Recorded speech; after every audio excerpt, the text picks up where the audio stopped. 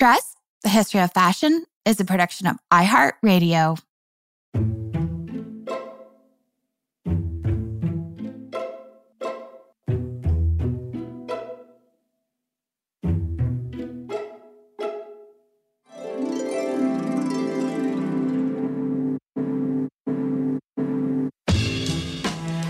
With over 7 billion people in the world, we all have one thing in common. Every day, we all get dressed. Welcome to Dressed, the History of Fashion, a podcast that explores the who, what, when of why we wear. We are fashion historians and your hosts, Cassidy Zachary and April Callahan. So, Dress listeners, this week's 2 episodes are what we hope is an introduction to many of you as to what we think the future of fashion should probably look like. And fashion designer Mamie Probert is going to join us to speak about her incredible work that basically encompasses the history, the present, and the future of fashion. Yes, April. And this week's topic is a bit of a continuation from last week's for our regular listeners. Last week, Aja Barber joined us for a super enlightening conversation about the intersections of fashion, sustainability, human rights, and the health of our planet. April, you and Aja chatted about what we as consumers can do to adjust our buying habits to course correct, the damage that fast fashion has really wreaked on our globe. Yeah, and this is exactly why I wanted to pair last week's episodes with this week's episodes with Mimi, because she is actually implementing all of these ideologies into her own personal practices and her company in really incredibly important ways. And her work is actually currently on view at the Metropolitan Museum of Art's exhibition in America, A Lexicon of Fashion, which is, of course, at the Costume Institute, and also in an exhibition at Cornell University, which is in upstate New York, because recently she's been the designer in residency there. So we have so much to learn from Mimi's slow ways of making garments. Mimi, a way overdue welcome to Dressed. We are big fans. Mimi, thank you so much for joining us today. Like I was saying earlier, we have been meaning to have you on the show for a minute. And so because so many things are happening for you right now, this seemed like the perfect time. So thank you for joining us. Thank you so much for having me. I've been a fan of Dress Podcast for so long, and it is such an honor and pleasure to be here. And I'm excited to have our conversation. And thank you again for having me join. We're super excited too. So I'm going to ask you a question that we've been throwing out to people for a minute. And that is, what are some of your earliest memories of fashion? And also, beyond that, if you might share with our listeners a little bit about your path to becoming a designer. Sure. Some of my earliest memories are actually with my grandmother. My grandmother is from Morocco. She is French Moroccan, and she just had the most incredible vintage style. She kept everything over the years, and I always was just in such awe of her wardrobe and just her eye. I learned a lot from her. And then my interests really in fashion came through that, as well as collecting vintage, wanting to preserve that even just before I was a designer. And then when I went into middle school and high school, I fell in love with thrifting, and I would always love like the hunt of finding that special piece. And then I would love to rework and recreate it. So we would do that with friends. And that's, I think, how it started. I went into fine arts first and then eventually found my way to New York City in fashion design.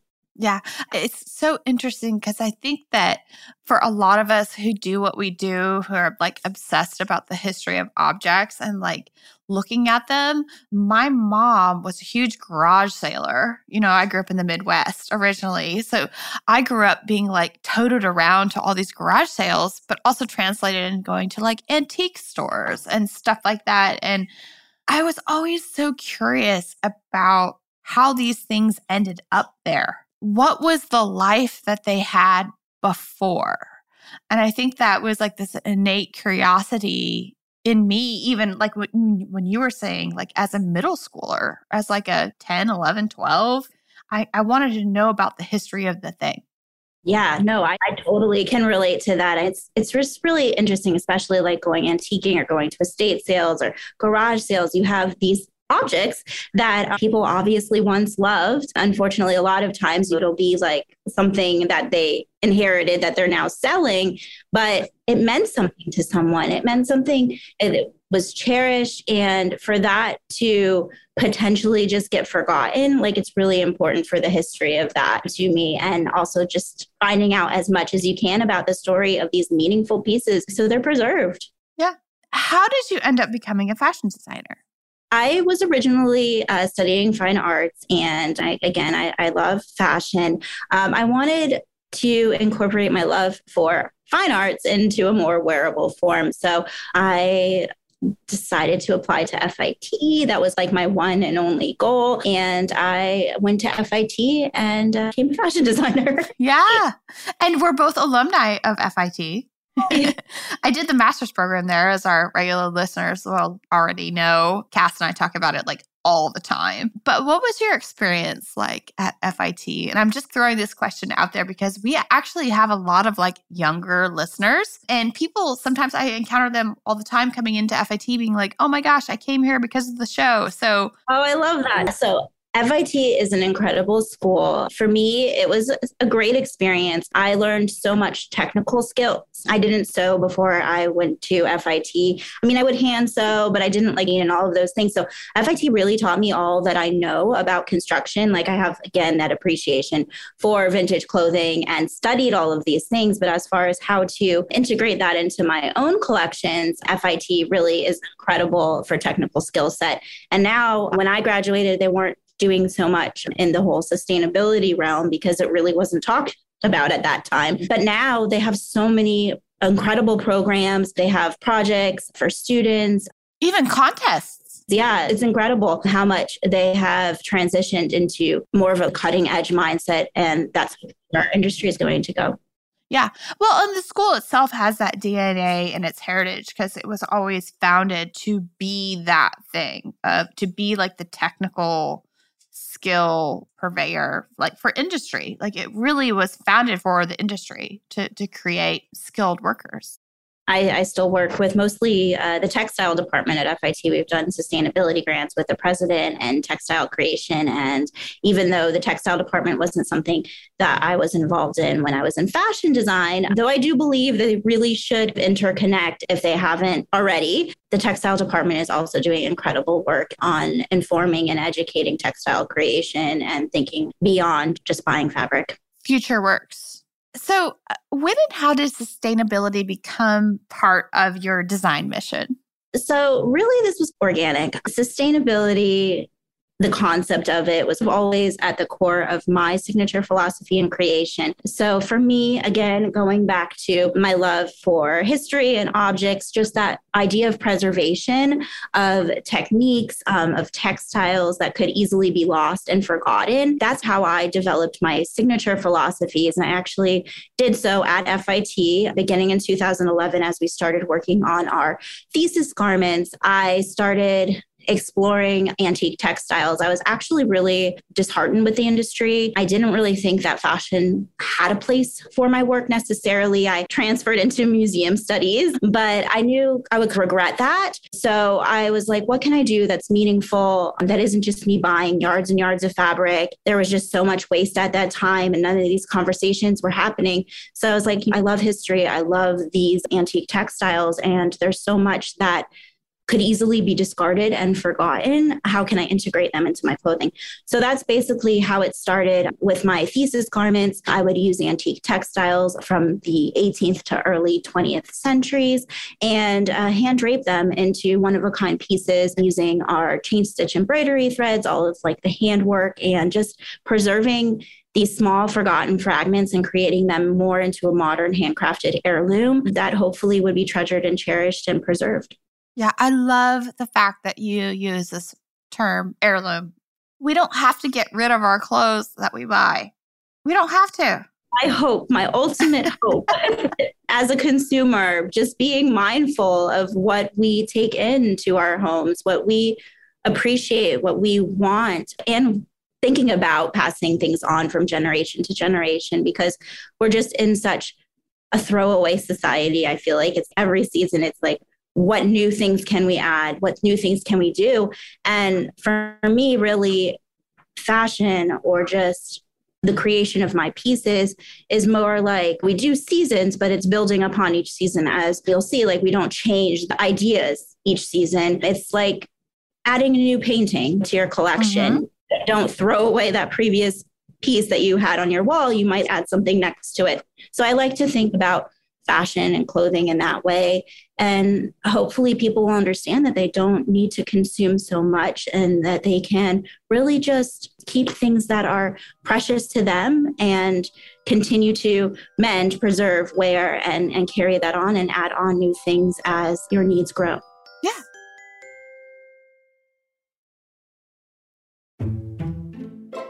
You bring up this word preservation, which I think is really interesting because you have 4 pillars to your brand philosophy.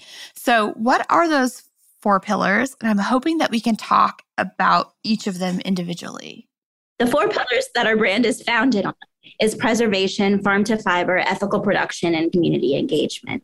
So with preservation, going back again, we use specifically antique textiles and other fragments of antique pieces to create these one-of-a-kind modern heirlooms. And then we have also, basically, our core ethos is built on preservation. So it's like weaving the past into the present. So that idea also resonates with the custom textiles that we make. So not only do we use these antique textiles, we take these traditional techniques, these heritage heirloom techniques, as well as these antique textile fragments and recreate them working with artisan partners that are still doing this work. So for us, preservation is like twofold. It's preserving the actual antique textiles, but it is also working with these artisans that are still doing this wonderful work and preserving and supporting them, because it is very likely, if there is not support for them, that it will be lost and forgotten.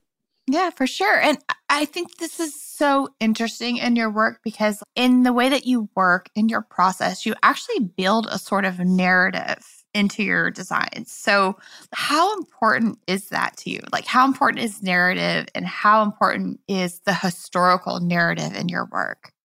So as far as that, like really it goes back again to that story. We always try to have that story, whether we know who made this textile or we're able to share the artisans that are creating this textile, how it was created from the farm to the fiber to the final garment. All of these different narratives, as you say, and these textile stories really are integral to our process and something that we share in everything that we do. As far as like history, again, sharing mostly the history of the textile and then incorporating it into a more modern idea or modern form that is able to be carried on rather than just recreating historical silhouettes or things like that.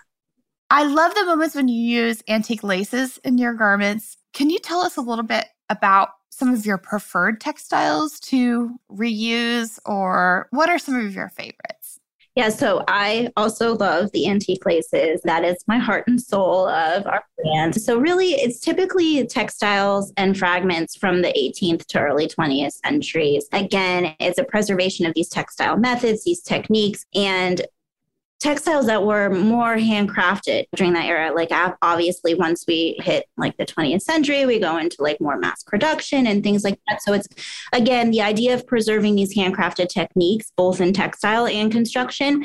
And then going back to the pieces that have a narrative and story, finding these forgotten textiles that do have this history and story and should be preserved and cherished, but aren't necessarily like a piece that can still live in its intended use, for example, in a museum collection. I think that's really important to say, because as the idea of reuse from vintage textiles becomes more popular, I think it's really important to know what should remain as a whole for the museum, for museum collections, and what, can be reimagined into another piece. So for us, it's really finding that special rare textile that has some damage or something that is no longer useful as its intended item, and then reworking it into a piece so it is not lost or discarded. Yeah. You use quilts in your work quite a lot. My mom was a quilter, so I grew up around like watching all of that handwork happen. So whether maybe she was like machining things together, but all of the handwork always happened. And so it's just so incredible to remember that somebody actually stitched these things by hand. Somebody made that lace that you're talking about by hand. People don't realize that a lot of the time. 100%. People don't realize it. Even the simplest t-shirt like today that we buy, people don't realize that actual hands made these pieces. And that's something that I just try to emphasize is actual people are making these things. And we just need to cherish that and understand the value in that. Mm-hmm. And work and labor and love and X, Y, and Z. Which leads me to my next question, because this whole initiative that you do within your body of work of Farm to Fiber is incredible. Hardly anyone does this. This is a ton of work on your end. So when we say Farm to Fiber, what do you mean by that and why is it important to you? As we expanded our brand from the first inception of my thesis of working with these antique textiles, I started connecting with local farmers and mills to develop new custom textiles that still integrate the antique textiles, but in a way where we're also incorporating working with the fiber of these family-owned and sustainable small farms and mills. Basically, we've developed signature custom textiles with these farms who have beautiful fiber. They care very much for their animals. That is something that is really important to me. I think there's a big misconception of all wool is bad. Well, a lot of wool is bad when we're buying it commercially, but there are so many small farms and mills that care so deeply for their animals. They protect their animals. They're just fiber mills. They're creating beautiful fibers. And it's my hope to create these custom textiles. We use the cutaways from our antique laces. So pieces that don't have the structure to be put into a garment. So whether it's the small clippings, it goes within our zero waste techniques and our zero waste philosophy. And basically, so we work with these multi-generational family run farms and mills in New York State and throughout the United States. And our goal is really to support centralized regional fiber systems that integrate these sustainable practices. Some of the farms that we work with have wind and solar power. They're all family run, multi-generational. They focus on organic and slow farming. And again, we use the most treasured ethical luxury fibers, which includes Paco vicuña, North American cashmere goats, Cormo sheep. And basically that is our goal, is to create these new textiles to support, again, these farmers that are making beautiful, beautiful fiber and just reassessing what fiber even means to us. There's so many things locally happening as well as internationally. And it again goes back to these artisans that are doing work that could easily just be lost. We could just lose it to commercial farms. Like supporting them is really most important to us. And just the fact that like you're using vicuña, and I don't know if a lot of our listeners will know why that is extra special. Will you tell us a little bit about that? Yeah, so Paco vicuña is one of the most incredible American bred luxury fibers. So it's basically, if you're familiar with vicuña, they're from South America. And then basically the Paco vicuña is an alpaca and vicuña mix. And it is a few farmers basically bred as an accident in South America. And then they brought them over to the US and have just worked so beautifully with these animals. They're so sweet on top of the fact that they have some of the rarest fibers in the world. So they have a very low micron count. And really it is just as valuable and treasured as gold. It's really beautiful. I wish this wasn't just a discussion, because I want to go through the audio and just have everybody feel and touch it. It is just incredible. And the farm that I work with is in Missouri. And again, going back to her farm, she cares for these rare camelid breeds. And it's a multi-generational family-run farm. She has her granddaughters participating, and she has so many granddaughters. And if you look on my website or in any of our social media, you'll see her granddaughters are just like kissing the animals. They're just so lovely and so special. And yeah. Yeah. And when we say micron count, we mean like the fineness of the fiber. So the finer the fiber, the softer the textile. Exactly. Exactly. And I believe the micron counts can go from 12 to 13, which is really fine. Yeah, it's so beautiful.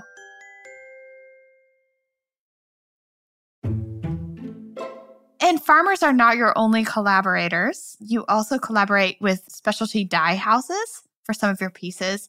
Can you speak maybe a little bit about some of them? I work only with natural color. So botanical and earth-based plant pigments are all you will find in my garments.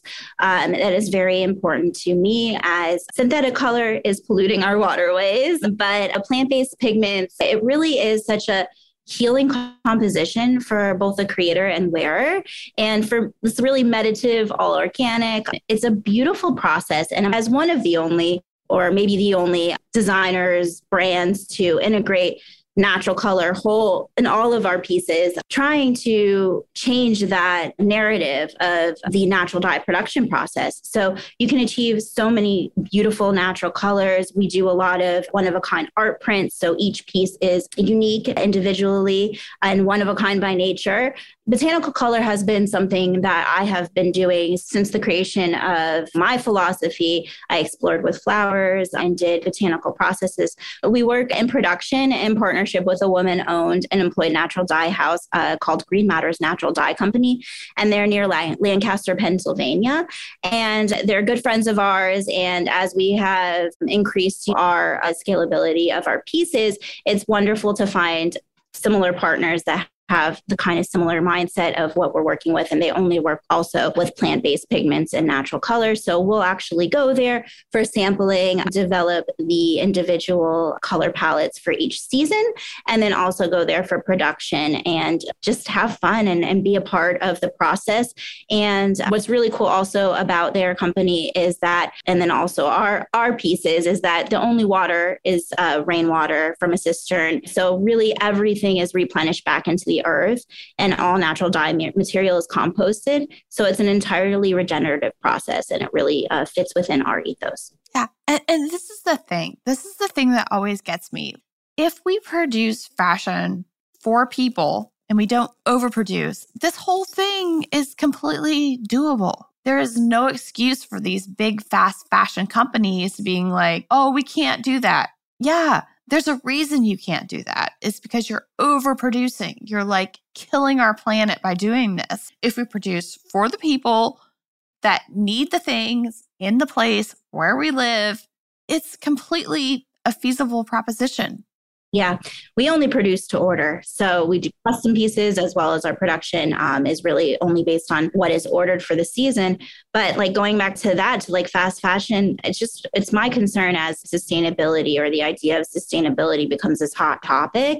It's like, where is this conversation going? Is it just marketing? Because it's not going to work. It's not going to work if it's just this small little area in a store that you say that you've used recycled fabrics from your previous collections, or I don't know, this cool new technique that I question really if it's ethical or it's re-educating, hopefully the consumer, which in turn will force the larger brands to slow down. Yeah, because it all comes back to money. Like, we can vote with our dollars. Absolutely. Mimi, thank you so much for this first glimpse into your work, the future of fashion, and all of these aspects that not only designers, but also us responsible consumers need to be considering right now. And as we mentioned earlier, April, this is part one of a two-part episode. So there is actually more with Mimi coming our way, listeners, on Thursday. Yes. And in our next episode, we're actually going to talk a little bit more in detail about some of her technical processes that she used and the types of materials that she employs in her work. And I'm just going to throw this out as a teaser. Like, she goes around to salvage flowers from events and from florists. She uses avocados and even pomegranates as dye stuffs in her work. So you're not going to want to miss out on part two. Well, we will meet you there on Thursday, dress listeners. That does it for us today. May you consider how to make your wardrobe more sustainable next time you get dressed. you'd like to reach out to us with episode suggestions or questions, you can find us on Instagram at dressed_podcast, which is where we post images for each week's episode. You can, of course, always email us at dressed@iheartmedia.com. And thank you, as always, to our producers, Casey Pegram, Holly Fry, and everyone else at iHeartRadio who helps produce the show each week.